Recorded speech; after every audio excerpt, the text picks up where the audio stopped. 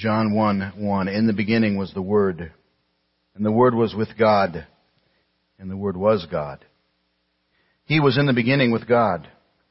All things were made through Him, and without Him nothing was made that was made. In Him was life, and the life was the light of men. And the light shines in the darkness, and the darkness did not comprehend it. There was a man sent from God whose name was John. This man came for a witness, to bear witness of the light, that all through him might believe. He was not that light, but was sent to bear witness of that light. That was the true light, which gives light to every man coming into the world. He was in the world, and the world was made through him, and the world did not know him. He came to his own, and his own did not receive him. But as many as received him, to them he gave the right to become children of God, to those who believe in his name, who were born not of blood, nor of the will of the flesh, nor of the will of man, but of God. Father, we thank you for this passage. Speak to our hearts through it this day. Fill me, I pray, with your Spirit. Help me, Lord, to have nothing in my heart or life that would hinder my usefulness today, and help me to say only the things I should, and say exactly what I should as boldly as is needed. And help, I pray today, Lord, that we would all have open hearts and minds. I pray if there's anybody here today who these thoughts are new to, I pray that they come to know the Lord today. We pray it all in Jesus' name. Amen. Usually at Christmas time, we find ourselves in one of two Gospels. We oftentimes find ourselves in the Gospel of Luke. Luke chapter 2 primarily, and we're talking about things like the decree of Caesar Augustus that all the world should be taxed, or Joseph going from Nazareth to Bethlehem, for he was of the house and lineage of David. Or we find ourselves talking about the fact that while they were in Bethlehem, the days were completed for her to be delivered, and she brought forth her firstborn son and wrapped him in swaddling clothes and laid him in a manger. Or that there were shepherds in the fields, keeping watch over their flocks by night, when an angel came to them and said to them, "Do not be afraid, for behold, I bring you good tidings of great joy, which will be to all people. For there is born to you this day in the city of David a Savior, who is Christ the Lord." Or that suddenly there was a multitude of the heavenly hosts there with those angels praising God. Or that the shepherds came with haste and found the babe, and Mary and Joseph, and found the babe lying in a manger. Luke chapter 2. Isn't that where we spend most of our time, it seems, Christmas? Even Linus on the Charlie Brown Christmas knew that that's the key passage, perhaps, for understanding the events of the Christmas season. If we're not in Luke chapter 2 at Christmas time, we're often in Matthew chapter 1 and 2. And we're talking there about various different things. Joseph and Mary's betrothal, Mary's unbelievable pregnancy before her and Joseph were married. The angel's even more unbelievable announcement that her pregnancy was an act of the Holy Spirit, and that the child that would be born, a son, she would bring him forth and call his name Jesus. He would save his people from their sins. Amazing thought. We would read there in Matthew chapter 1 and 2 of wise men coming from the east, following a star to the place where he was, offering gifts, gold and frankincense and myrrh. That's where we usually go at Christmas time. I didn't look back through the records of past Christmases to see where we've preached Christmas messages, but I think probably predominantly we've been in those passages, because that's where we usually go. We don't usually think of John, because John does not normally, he doesn't at all talk about the events of the incarnation. He doesn't talk about the angels or the shepherds or Mary and Joseph or the birth or any of that stuff. And so we would not normally think about that. But I want to draw your attention to a verse which the Lord has spoken to my heart about, and which I think may explain the Christmas story as well as anything that we will ever hear. And that's verse number 11. John chapter 11. He came to his own, and his own did not receive him. And actually, for the purposes of our discussion this morning, I'm going to narrow it down even further. I just want you to look at the first 5 words. He came to his own. I don't think we're going to find a better explanation of what we're celebrating this time of year than those 5 words. He came to his own. Let's notice what John said. And let's start with just that very first word, he.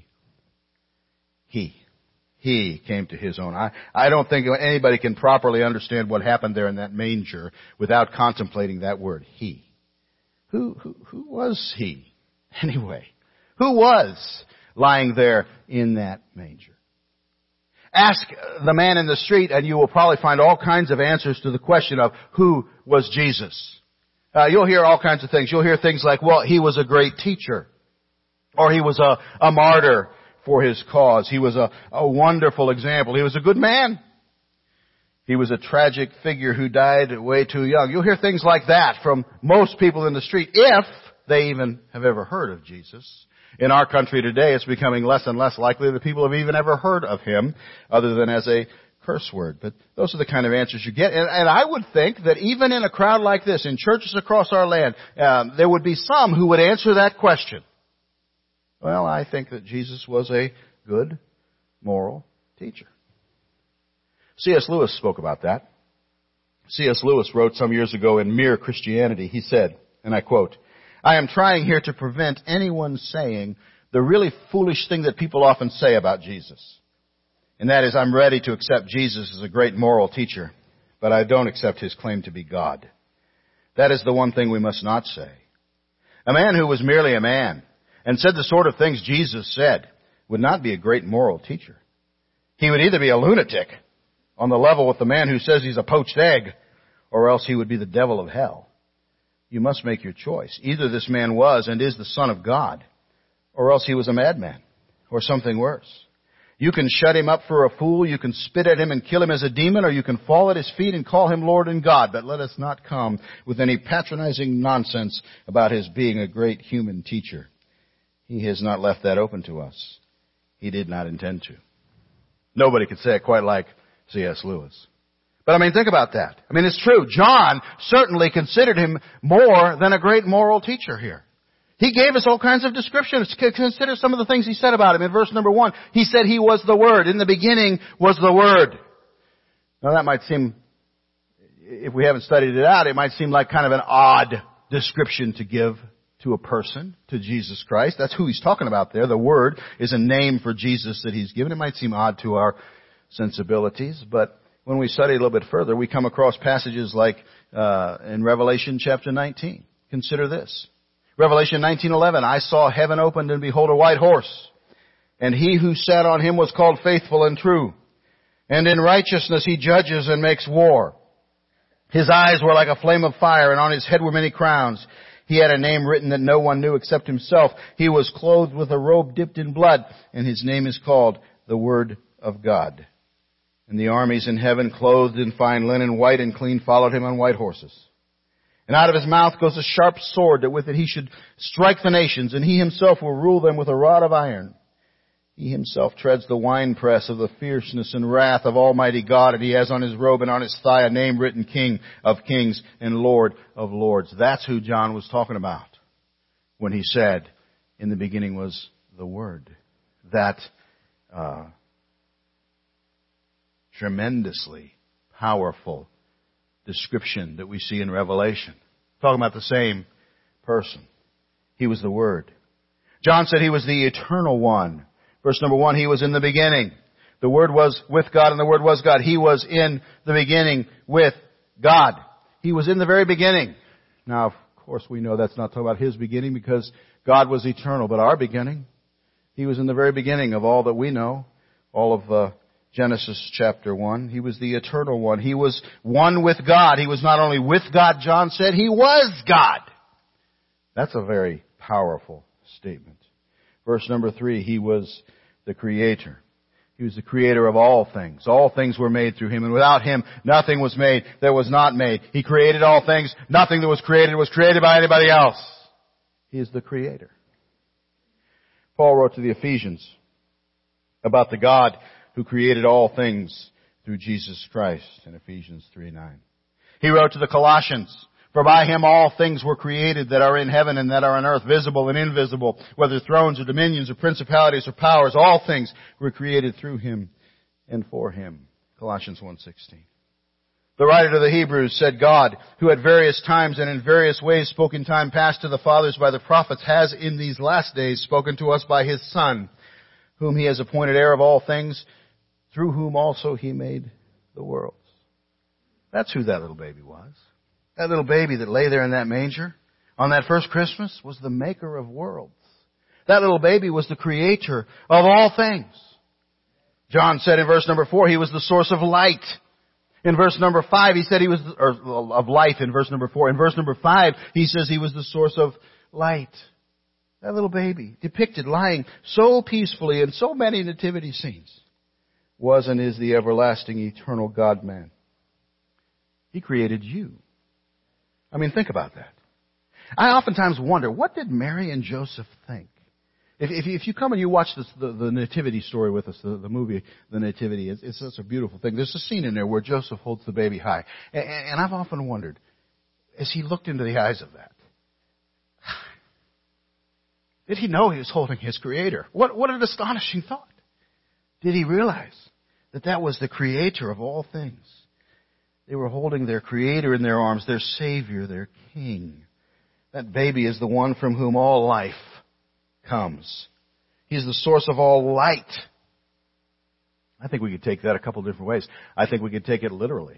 The Bible tells me that God made two great lights, the sun to rule by day and the moon to rule by night. And by the way, He made the stars also. All the things that cause physical light were created by Him. Astonishing as that thought is. But I think there's another form of light. I think this goes more broadly to things like the light of knowledge, the light of understanding, the light of reason, the light of wisdom, the light of logic, the light of justice. All those forms of light as well, I think, are included in his thinking there. This He. He was the source of life. He was the source of light. I think it's amazing that John could capture so much in one word. He. Two little letters. He. Because He is the reason for the season. He is the whole reason that we're here. And unless we get a grasp in our heart and mind of who He is, we're never going to understand Christmas. It's never going to be anything more than a secular holiday. A couple years ago, we said goodbye to a dear old friend here of this church, George Hanlon. Those of you who might remember George, he used to sit right about where Randy's sitting right there now. He had, when I was a young man in this church, he was very much a part here, and I have so many memories of him serving so faithfully in this place. And then for a period of time, they attended another place. And at the very end of his life, they came back. And so if you know George, you probably remember him just as a very ancient fella who sat over there who was dying of cancer and who eventually we did hold a funeral service for him. But you know, one of the things I remember about George was he liked to sing. And he was a good singer. And it's funny how certain songs you associate with certain people. And for the rest of my life, I will always remember one song that George Hanlon used to sing. Just a few lines from it. It said, He can turn the tides and calm the angry sea. He alone decides who writes a symphony. He lights every star that makes the darkness bright. He keeps watch all through each long and lonely night. He can grant a wish or make a dream come true. He can paint the clouds and turn to gray the blue. He alone is there to find a rainbow's end. He alone can see what lies beyond the bend. He can touch a tree and turn the leaves to gold. He knows every lie that you and I have told. He. The first thing that I see in this wonderful passage, He came to His own, is just that. He. Who He was. John's not done, though. I want you to notice something else he said in these 5 little words. He said He came. He came. Brother Jeff and I were just talking Wednesday night in our praise team practice, and we were discussing the word Emmanuel. It's another one of those words that we hear a lot about at Christmas time. I believe we heard it a few times this morning in the music. And I mentioned to Jeff, and we talked about this fact that I think Emmanuel may be one of the most musical words in all of the Bible.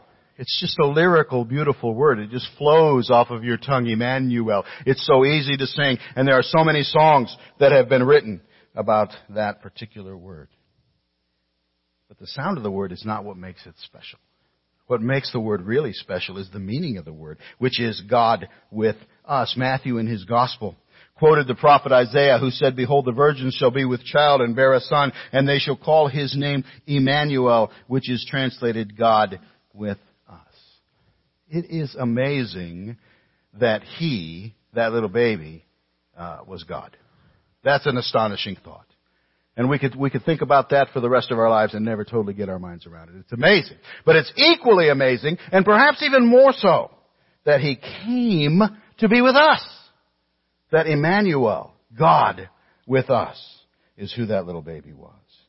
He didn't come to tell us of a God far off, rather of a God that is near, that is here, that is right here with us. He came. He took the initiative. He reached down to where we were. He did not leave us without hope. When he saw our plight, he brought the solution to us. He came. He came. And you know, right here is a major difference between Christianity and every other religious system on the earth. Almost, maybe I shouldn't say every so firmly, but I think it's probably true. Almost every other belief system that you might name has as its purpose us reaching up to God. Christianity is exactly the opposite. Christianity is God reaching down to us. Other religions say that if we do enough good works, if we sacrifice enough, if we perform the right religious rituals, if we live a clean enough life, God will see our good works and let us into heaven because our good works outweigh the bad. That's Islam. Islam, at the end of life, your good works are weighed against your bad. And as long as your good works outweigh the bad, you have a chance of getting in. Christianity is not that. Christianity is the opposite. It's not us working to please God or performing our religious duties flawlessly or sacrificing more than the next guy or anything we might do. It's not about us reaching up to God in any way. It's rather about Him coming to us. He came. He came. And the Word became flesh and dwelt among us. And we beheld His glory. The glory as of the only begotten of the Father, full of grace and truth. He took the initiative and He came to us.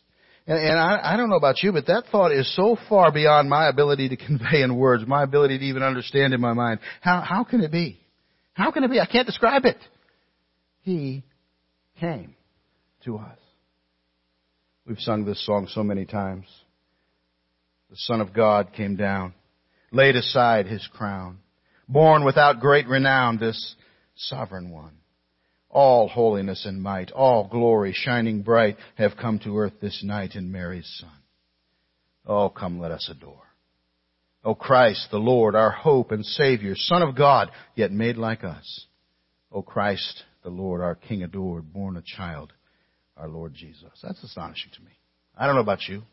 You don't look very astonished. But it's astonishing to me. He came. God came. And I'll say the same thing about this one I said about the first point. You will never understand Christmas if you don't understand this. If you don't get your mind around this, Christmas is just some other holiday. It's just about trees. It's just about Frosty the Snowman. It's just about Rudolph the Red-Nosed Reindeer. It's about all that nonsense. You're not going to understand what it really is about unless you understand this. He came. But John's still not done. There's a little bit left to this verse.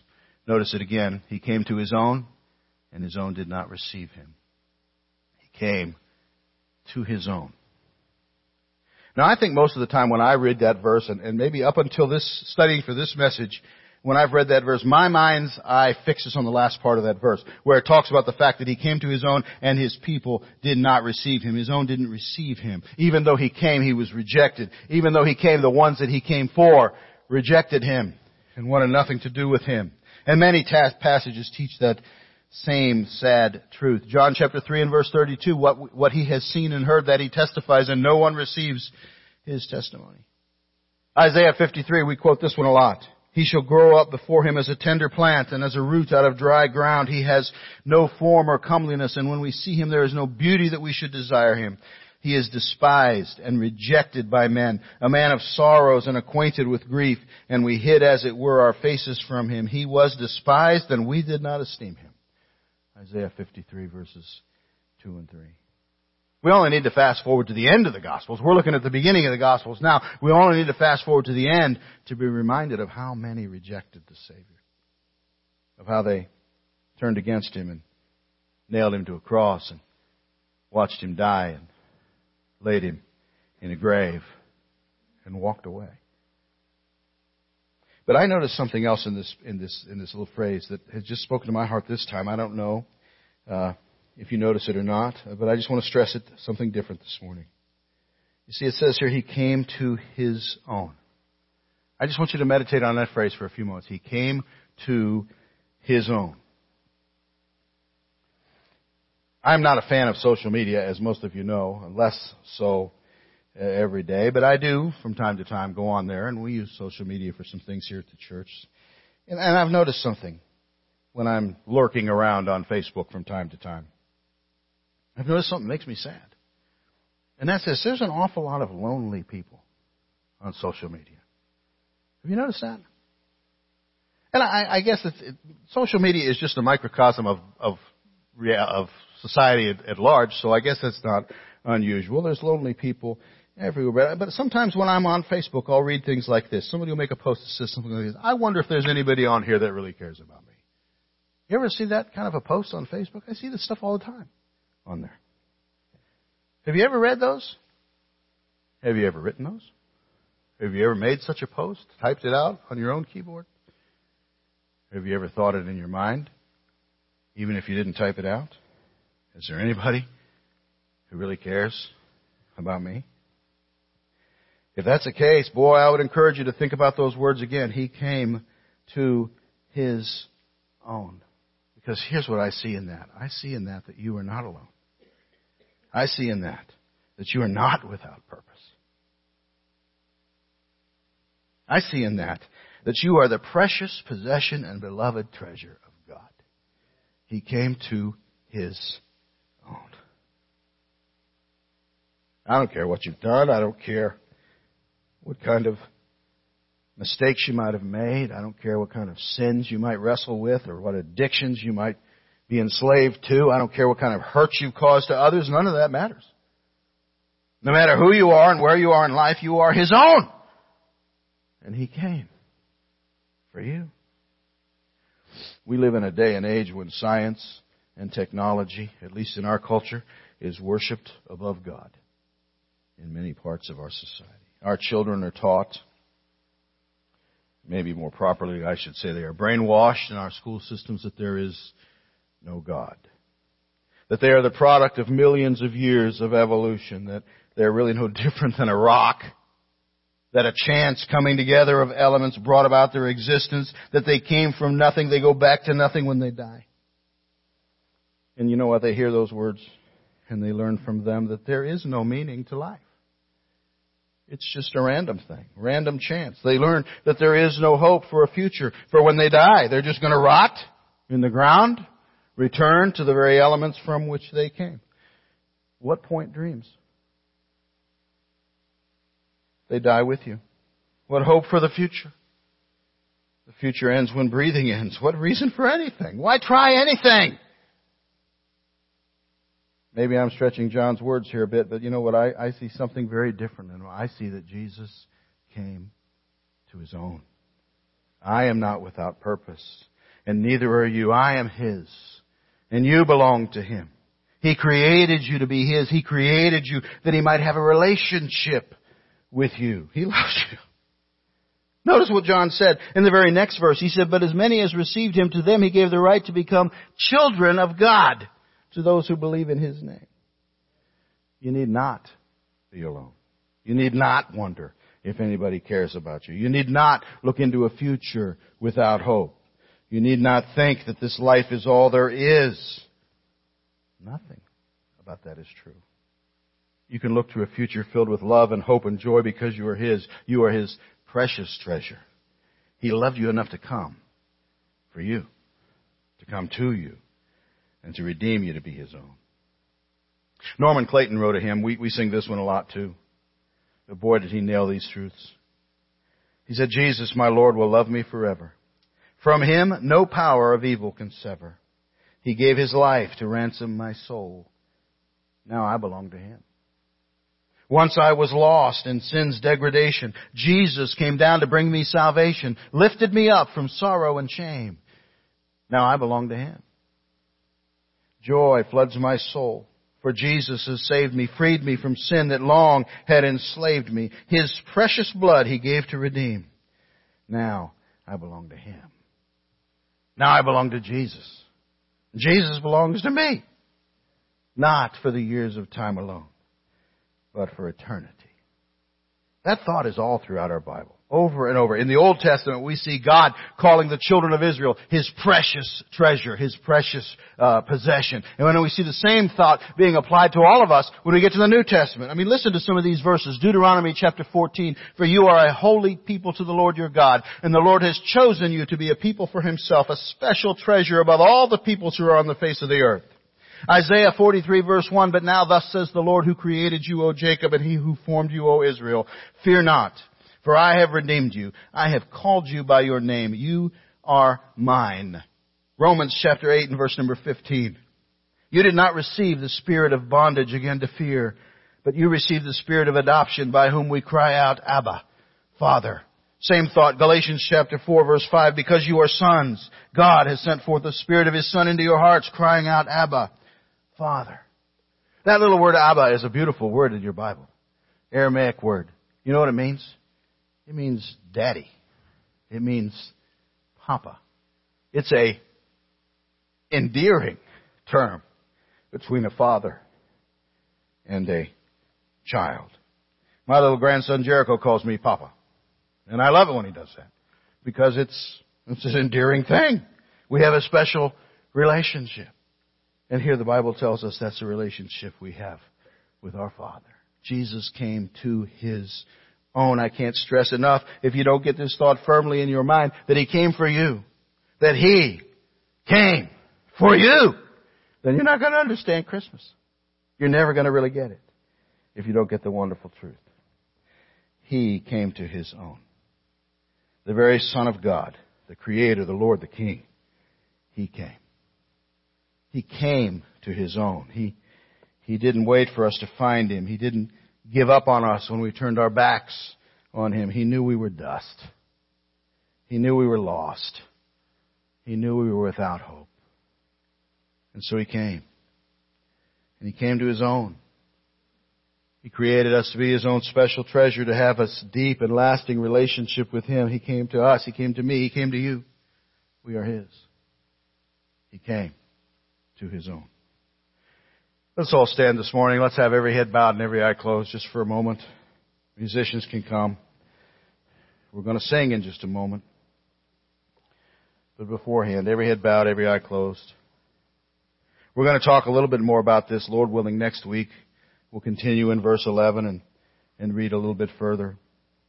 But let me just read a couple of verses from there now while your heads are bowed and your eyes are closed. "He came to His own did not receive Him. But as many as received Him, to them He gave the right to become children of God, to those who believe in His name."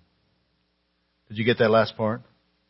To those who believe in His name. You see, this special relationship that He came to make possible for you and Him, it's not automatic. It's not automatic. Yes, He came. You read further in the Gospels and you learn that He not only came, but He died on the cross to make that relationship possible. But it's not automatic. There's a part you have to play. You have to believe it. You have to believe it. You have to believe that babe was God. That He was your Creator. And that He came and died for you. You have to believe it. You have to believe that He rose from the dead and is coming back again someday for you. You have to believe it. The Bible says, believe on the Lord Jesus Christ, and you will be saved. And you have to do something else. You have to receive Him. That's what John said here, isn't it? To as many as received Him. And so we're going to sing in just a moment. But let me ask you these two questions. Do you believe? Do you believe? And have you received that gift of salvation? Have you ever said, Lord Jesus, I believe and I want to receive You as my Savior?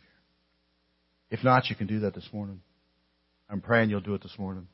We're going to sing. We're going to give you an opportunity. The altar will be open. You can come and we'll pray with you. We want you to do that today.